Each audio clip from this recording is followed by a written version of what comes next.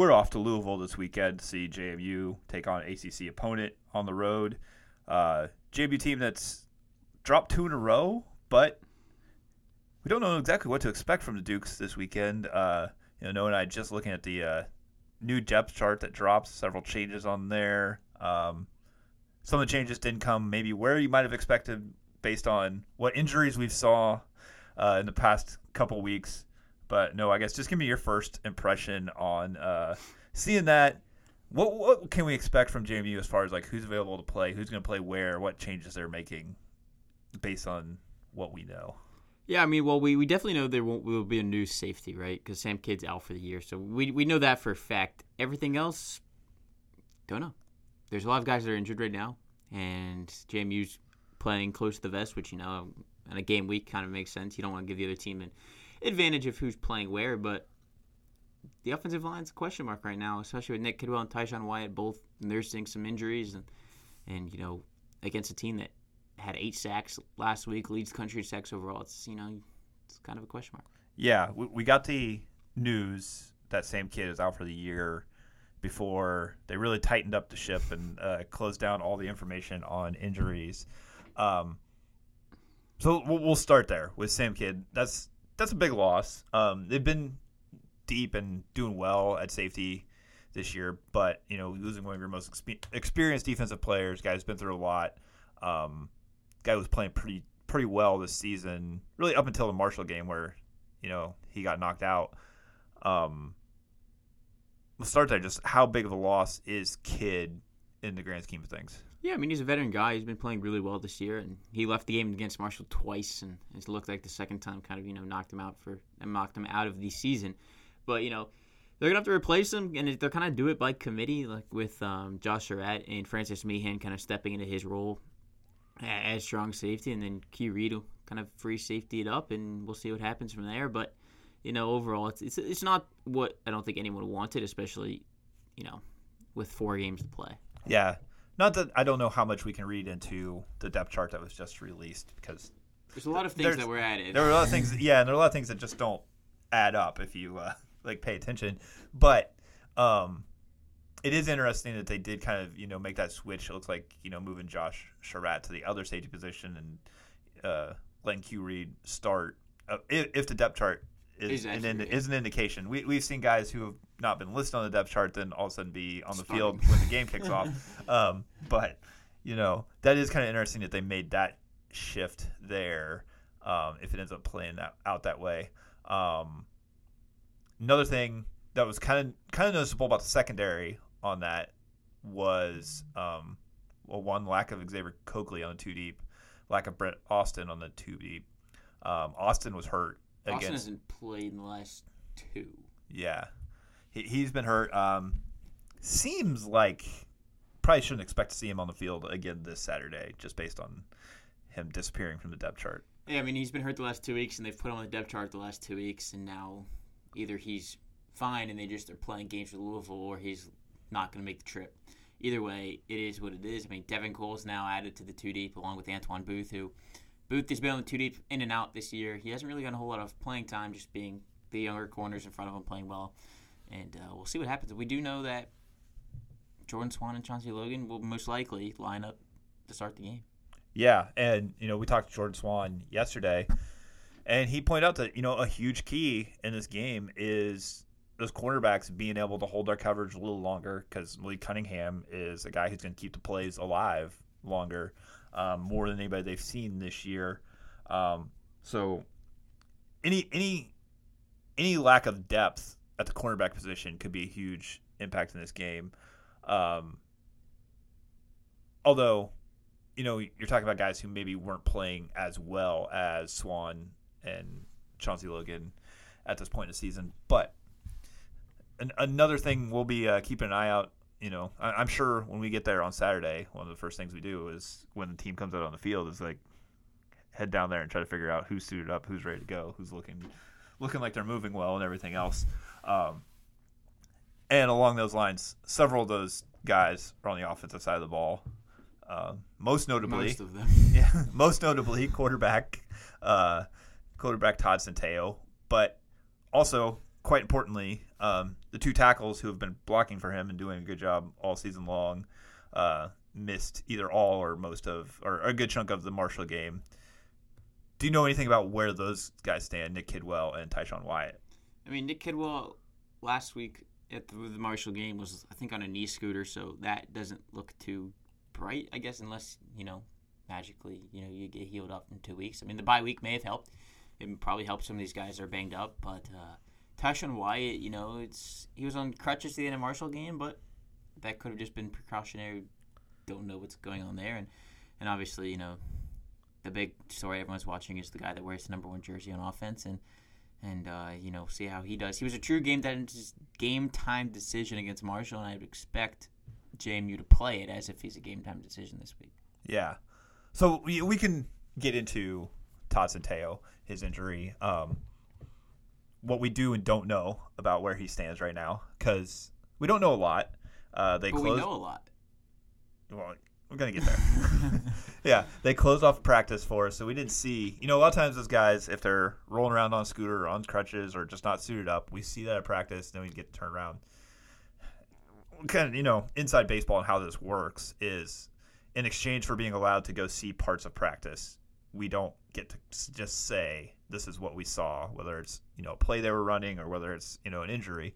But we have the opportunity to turn around and ask Cignetti about that. He can choose whether he wants to answer or not later in the day.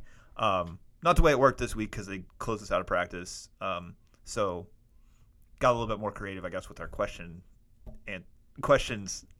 because they also said they were not going to answer any questions about injuries. But clever guy Noah seemed to maybe figure out a little bit of something about the quarterback situation. Explain it to me, Noah. Was kind of unintentional, but when asking Jordan Swan about how they're preparing for a mobile quarterback, Malik Cunningham, which they haven't seen a mobile quarterback like this all year, a guy who led the country last year in rushing yards for a quarterback, asked how they're replicating it, and the answer is Alonzo Barnett on the scout team, who's been on the scout team for a lot of the year, so it's not a surprise. But the only thing would be if you're putting your third-string quarterback, your other scholarship quarterback on the scout team, that tells me that there's 2 quarterbacks practicing with the first team and second team. That would seem to be the indication. When a major issue against Marshall was that Alonzo Barnett just didn't have the snaps off the scout team to come in and try to see if he could shake things up when obviously the offense just wasn't working with Billy Atkins at quarterback. If there was a chance he was going into this game number 2, he would be practicing as number 2. He would be getting the reps. Yeah. So that seems to be a good indication for JMU as far as at least some availability. Probably it still doesn't determine he can play the whole game, but at least it just he could be an emergency option. Yeah, it doesn't necessarily mean he's not hurting or anything else, or that they're still maybe nursing that oblique strain. Exactly. Yeah, how you categorize it, but. You would hope if you're a JMU fan that basically 3 weeks off for him, of contact, everything has allowed his shoulder to heal to the point where he's not put in the same kind of turning motion. Yeah, turning motion on that oblique that ended up being that. And then, hopefully he was able to heal in both locations on his body there. We won't know really anything until Saturday evening. Around 6 o'clock. Yeah, when we can kind of see them get onto the field, see what's happening. But that does seem to be a fairly decent indication for JMU that they're kind of hoping that they might get something out of Todd this week. It is, but at the same time, you're playing a team that leads country in sacks, so the fact that you're not going to have 2 offensive linemen. Could possibly not have 2 offensive line. Could get 1 back. Could get both back. I think that's that may almost be a bigger portion of this game rather than the quarterback, because Billy is a serviceable backup at this point. He's been in the program for 2 years and things like that. And I think half the battle with him last week was the protection, and he didn't have time to throw. We saw in the first quarter he threw for 120 yards. When he had time to move, but once Tyshawn Wyatt got knocked out of the game, and then all of a sudden the wheels kind of fell off. Yeah. So let's just imagine worst case scenario offensively that you're going with Billy Atkins at quarterback and he doesn't have either Nick Kidwell or Tyshawn Wyatt to block for him. How much does the past the bye week and then this week of practice preparing for Louisville, how much could that lead to some improvement? Just having the lineup you're going to go with out there practicing as opposed to throwing them together at the last second. I think it might work. It really is going to depend. I could see if that were to happen, I would see a lot of keeping a running back in the backfield and just an extra blocker back there and maybe bringing more tight ends to chip on the way out, because the pass rush of Louisville is a different animal that JMU's hasn't seen yet this year. And so I think they may have to get more creative on their blocking schemes and using tight ends and other things to kind of help give Billy some time to throw the ball if that's the case. Yeah. Well, let's talk a little bit more about how Louisville's different than teams JMU's seen. Obviously, it's the first Power 5 opponent JMU's played this year. First one in a couple years, right? Yeah. And how much of a difference that makes, hard to say. But Louisville definitely has some things that they bring that JMU hasn't seen. First and foremost, we mentioned Malik Cunningham, who's just, their leading passer, their leading rusher. He's not Lamar Jackson, but he's pretty close. Yeah. They haven't seen a quarterback who does both like that yet this season. Just how big of a challenge will trying to slow him down be? Or is the defensive line that we've seen from JMU this year up for that? I think the D-line's up for that. I think the biggest question mark on the defensive side of the ball when you're playing quarterback like that is you're obviously going to spy with a linebacker, and if they're without Jalen Walker, who's one of their fastest linebackers they have, it might play a factor. I mean, he left the game against Marshall with it appeared to be a foot ankle injury. He taped it up but didn't return, and I think if he's out, Trent Hendricks steps in, and he's a quick guy but just doesn't have the experience that Jalen's had playing all year, and so that may be a factor. But then you may have to spy with Taurus Jones instead. But I think that's gonna the biggest thing is you're gonna keep a linebacker there to keep an eye on him, and you hope that you have two of your starters there instead of just one. Yeah. Beyond Cunningham, are there offensive weapons that Jamie needs to be particularly wary of? Yeah, I mean, you heard Kurt Sagan yesterday. He talked about Louisville is a very well-rounded offense. Yes, they've got Malik Cunningham, but he has a ton of weapons to throw to, and they've got a good running back as well. So I think if JMU can take Malik Cunningham out of the picture, or at least his legs, make him beat you on the throw, I think that it gives JMU a good opportunity to stay in the game. Yeah.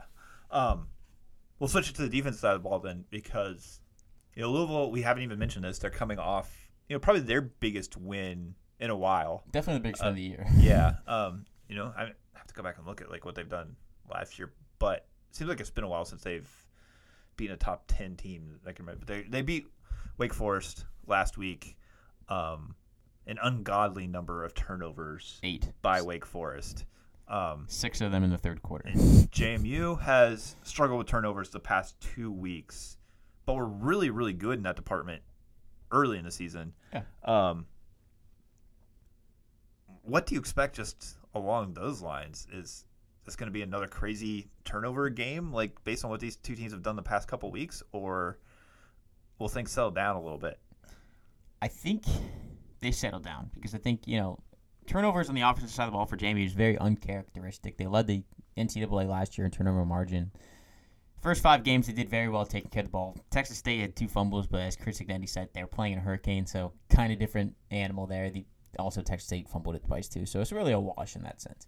But I think they take better care of the ball this week, especially on special teams, which has been a problem in the last 2 weeks. Blocked punt, blocked PAT, resulted in points both times. I think that's where it starts, because you take those 2 scores away, and I think JMU, honestly, sitting here at 7-0. Just on special teams alone. I think the offensive turnovers, most of the time, the defense was able to get the ball back. But those turnovers were a blocked punt for a touchdown and a blocked PAT for a 2-point conversion. Both swung the momentum, gave the other team some life, and I think that if those don't happen, JMU's sitting here 7-0 right now. Yeah. I mean, I don't know if I would say they necessarily win without the blocked extra point.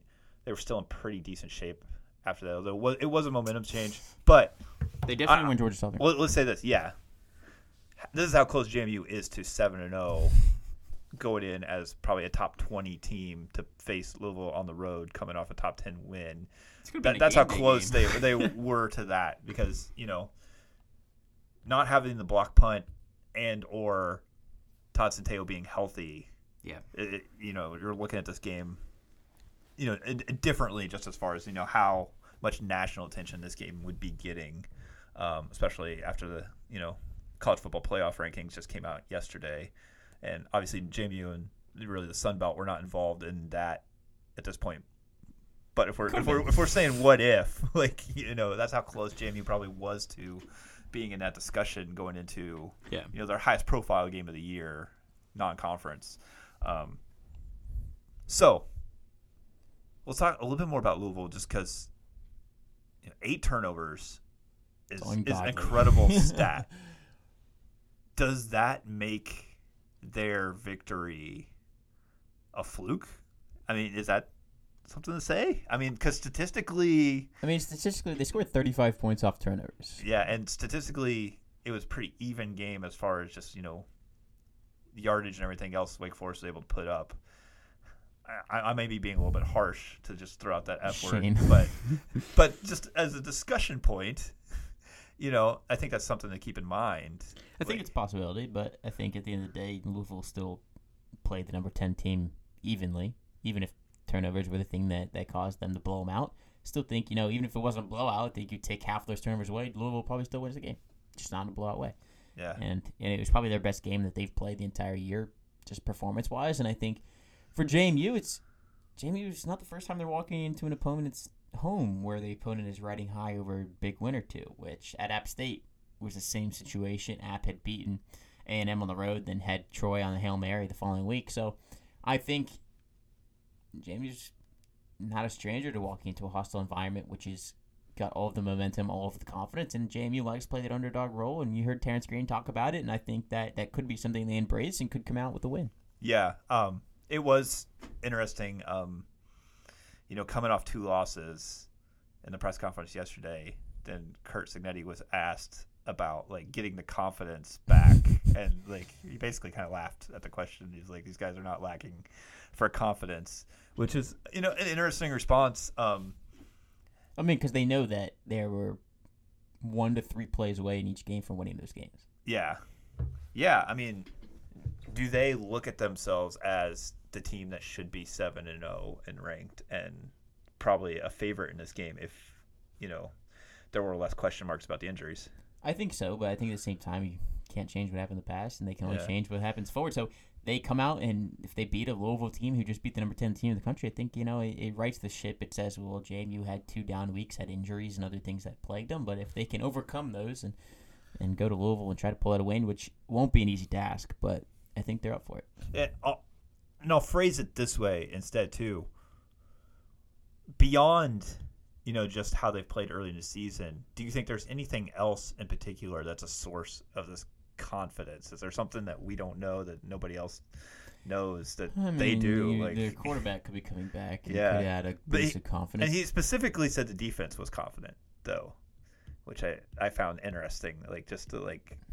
The emphatic and honest response there in that regard. I think that they're confident because they're playing a team that they think they can beat and a team that is good. And I think it's the same swag and confidence they had against Chase Bryce. Obviously, Chase Bryce is not really a runner, but an elite passer. And I think, they know that they can come back from 25-point deficits. They know they can play a better quarterback on the field and beat them. And I think at this point, there's really nothing that, unless they're playing Tennessee at this point, I don't think they'd be lacking any confidence. Yeah. And you really also got to keep in mind that defensively, if you're talking about the defensive confidence, the defense kept them in. They kept them in every game. They kept them in a game last week where the offense did absolutely nothing beyond the first quarter. And Jamie was still with a chance to win that game, late. 4 minutes left. Late, if they could have gotten a pick 6 or something like that, they were, right back in that game. I mean, they the only thing that was a fluke play in that game was a 61-yard rushing touchdown from Marshall. Everything else is what it is. This defense has been the story of the year. I mean, even at App, defense won the game. I mean, there was the interception that got them the ball inside the 10. Yeah. And then the following week, Jalen Walker had a pick 6. So I think, the defense, there's a reason why they're confident. It's because they're, overall, the entire year, I think they're the better unit. Yeah. And, as much as we're hyping up the defense right now, too, we're remembering a extremely poor offensive performance as the most recent time we've seen them. But I did see a stat today that JMU's third in the Sun Belt in points scored. It is. By, I think, 20 points or something? Yeah. And they played one less game than everybody else. else. Which is worth noting. And, basically they played 6 games with their real offense to put up those points. We'll call it 5.5. Yeah, I mean, which JMU's is, offense put up those, but I saw a stat today. JMU's defense is still top 10 in stop rate. Yeah. So, my point is, a healthy JMU, I think, has a legit chance to go to Louisville and, raise some eyebrows. I think a semi-healthy JMU raises eyebrows. We just don't know if that's what we're going to see on Saturday or not. I think if they get at least, one offensive lineman back from injury, whether it's Tyshawn Wyatt or Nick Kidwell, and I think if Centeio's back there, I think I give JMU a very good opportunity of going in there and upsetting Louisville. Yeah. If they go in with all of the guys that are in the injury list that we've been keeping, because college football doesn't put out an injury report, but if there were to be some injury report and all of those guys had out next to their name, I don't feel as confident in saying that. But if they get at least half of them back, I think there's a possibility. And he said, Chris Signetti said they're confident they're getting some guys back early in the week. He just won't say who. Yeah. Well, I can tell you, if they did an NFL style injury report, we get Sam Kidd out and we get a whole lot of questionables this week. And Mateo Jackson doubtful. Yeah. But. Yeah. Yeah. But pretty sure that's how they'd handle that. Oh yeah, it would just be a lot of questionables. But yeah, do you have enough information to make any kind of prediction this weekend? I will say this. Don't know if I'm going to say a JMU win, but I will say a JMU cover. Okay. I think they cover the spread. It play tight. I don't think it's blowout, and I think the defense holds up their end of the bargain. Now it's a matter of, does the offense hold up their end of the bargain? Yeah. My prediction is that I'm going to have a bourbon on Friday night. Yeah, I mean, we definitely going to explore Louisville this weekend, and we'll report back next week on how the bourbon adventure goes. Yeah.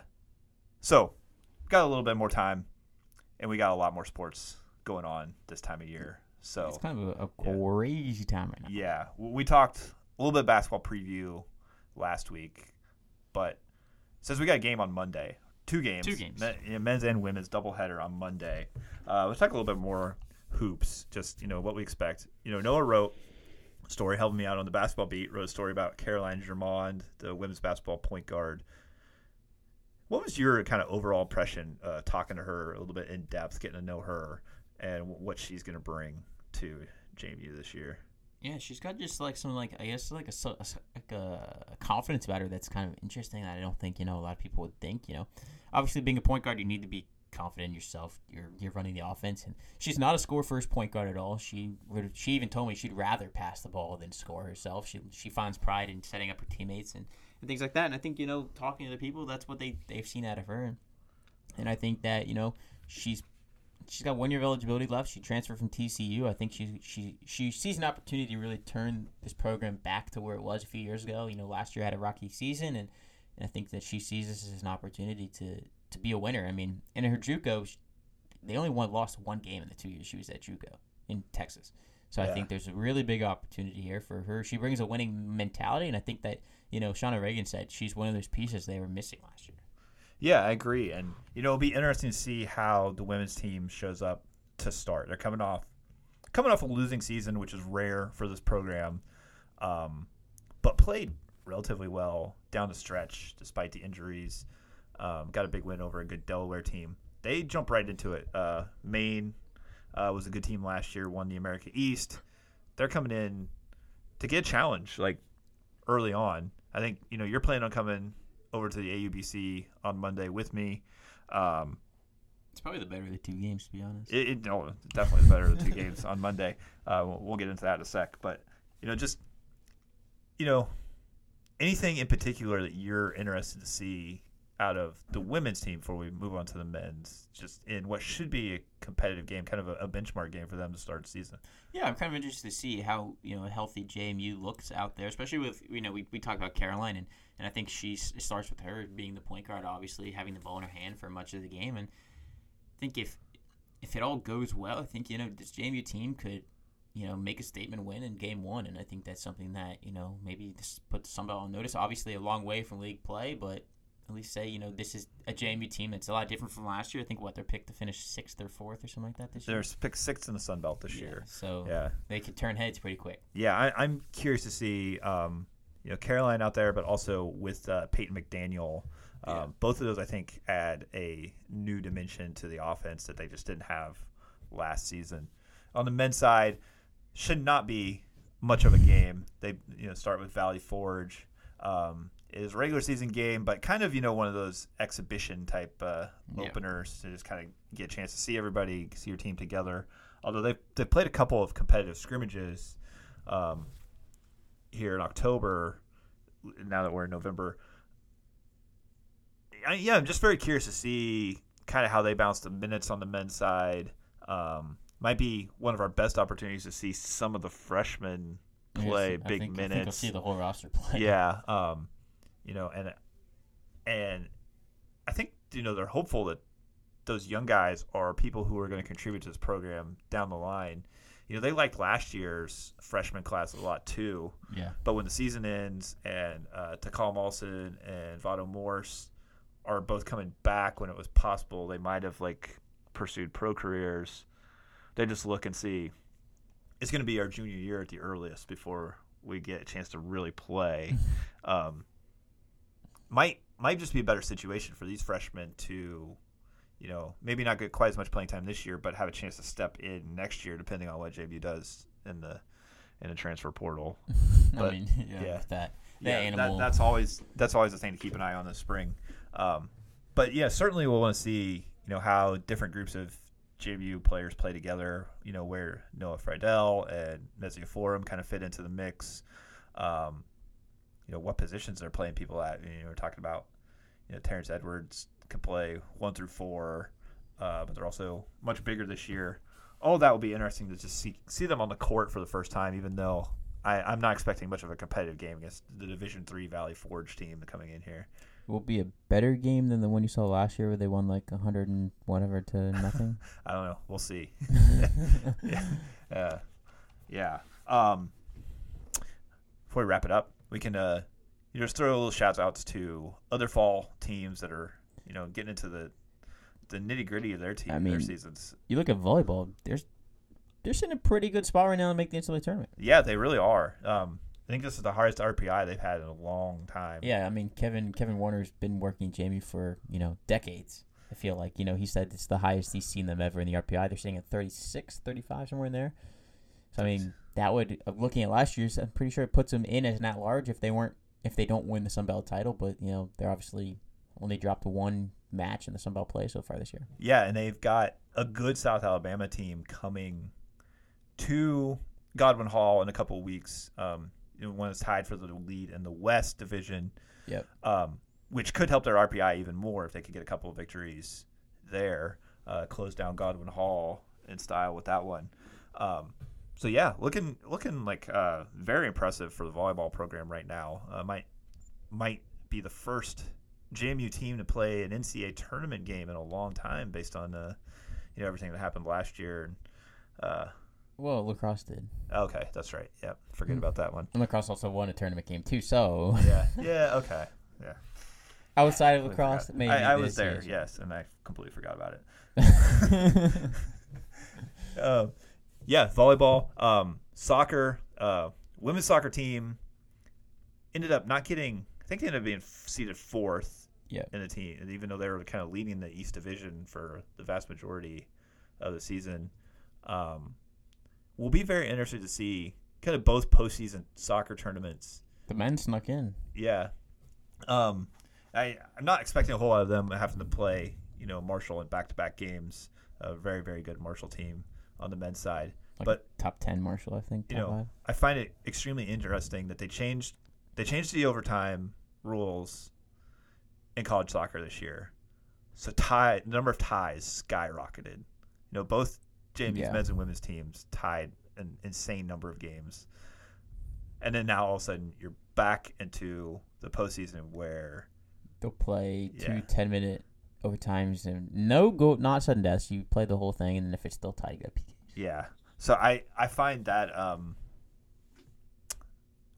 like interesting to see how things change now that you go back to no ties. Which, can't have a tie now. Yeah. It changed the regular season so much, and maybe nobody saw their season change as much as the JMU women, who it seemed like they were tying like almost every game, and against some really good teams. I'm very eager to see how that plays out. The complete change when you get to the postseason in that sport. But I do think the JMU women probably have a pretty decent shot in the Sun Belt tournament. It's a pretty balanced conference there, and they were up there at the top for the vast majority of the regular season. Yeah, I think they have a shot to run the table. Yeah. But we'll see. I mean, I think they have to make the tournament at this point. But, yeah, I mean, fall sports in full swing. Got basketball starting. It's quite a day. Yeah.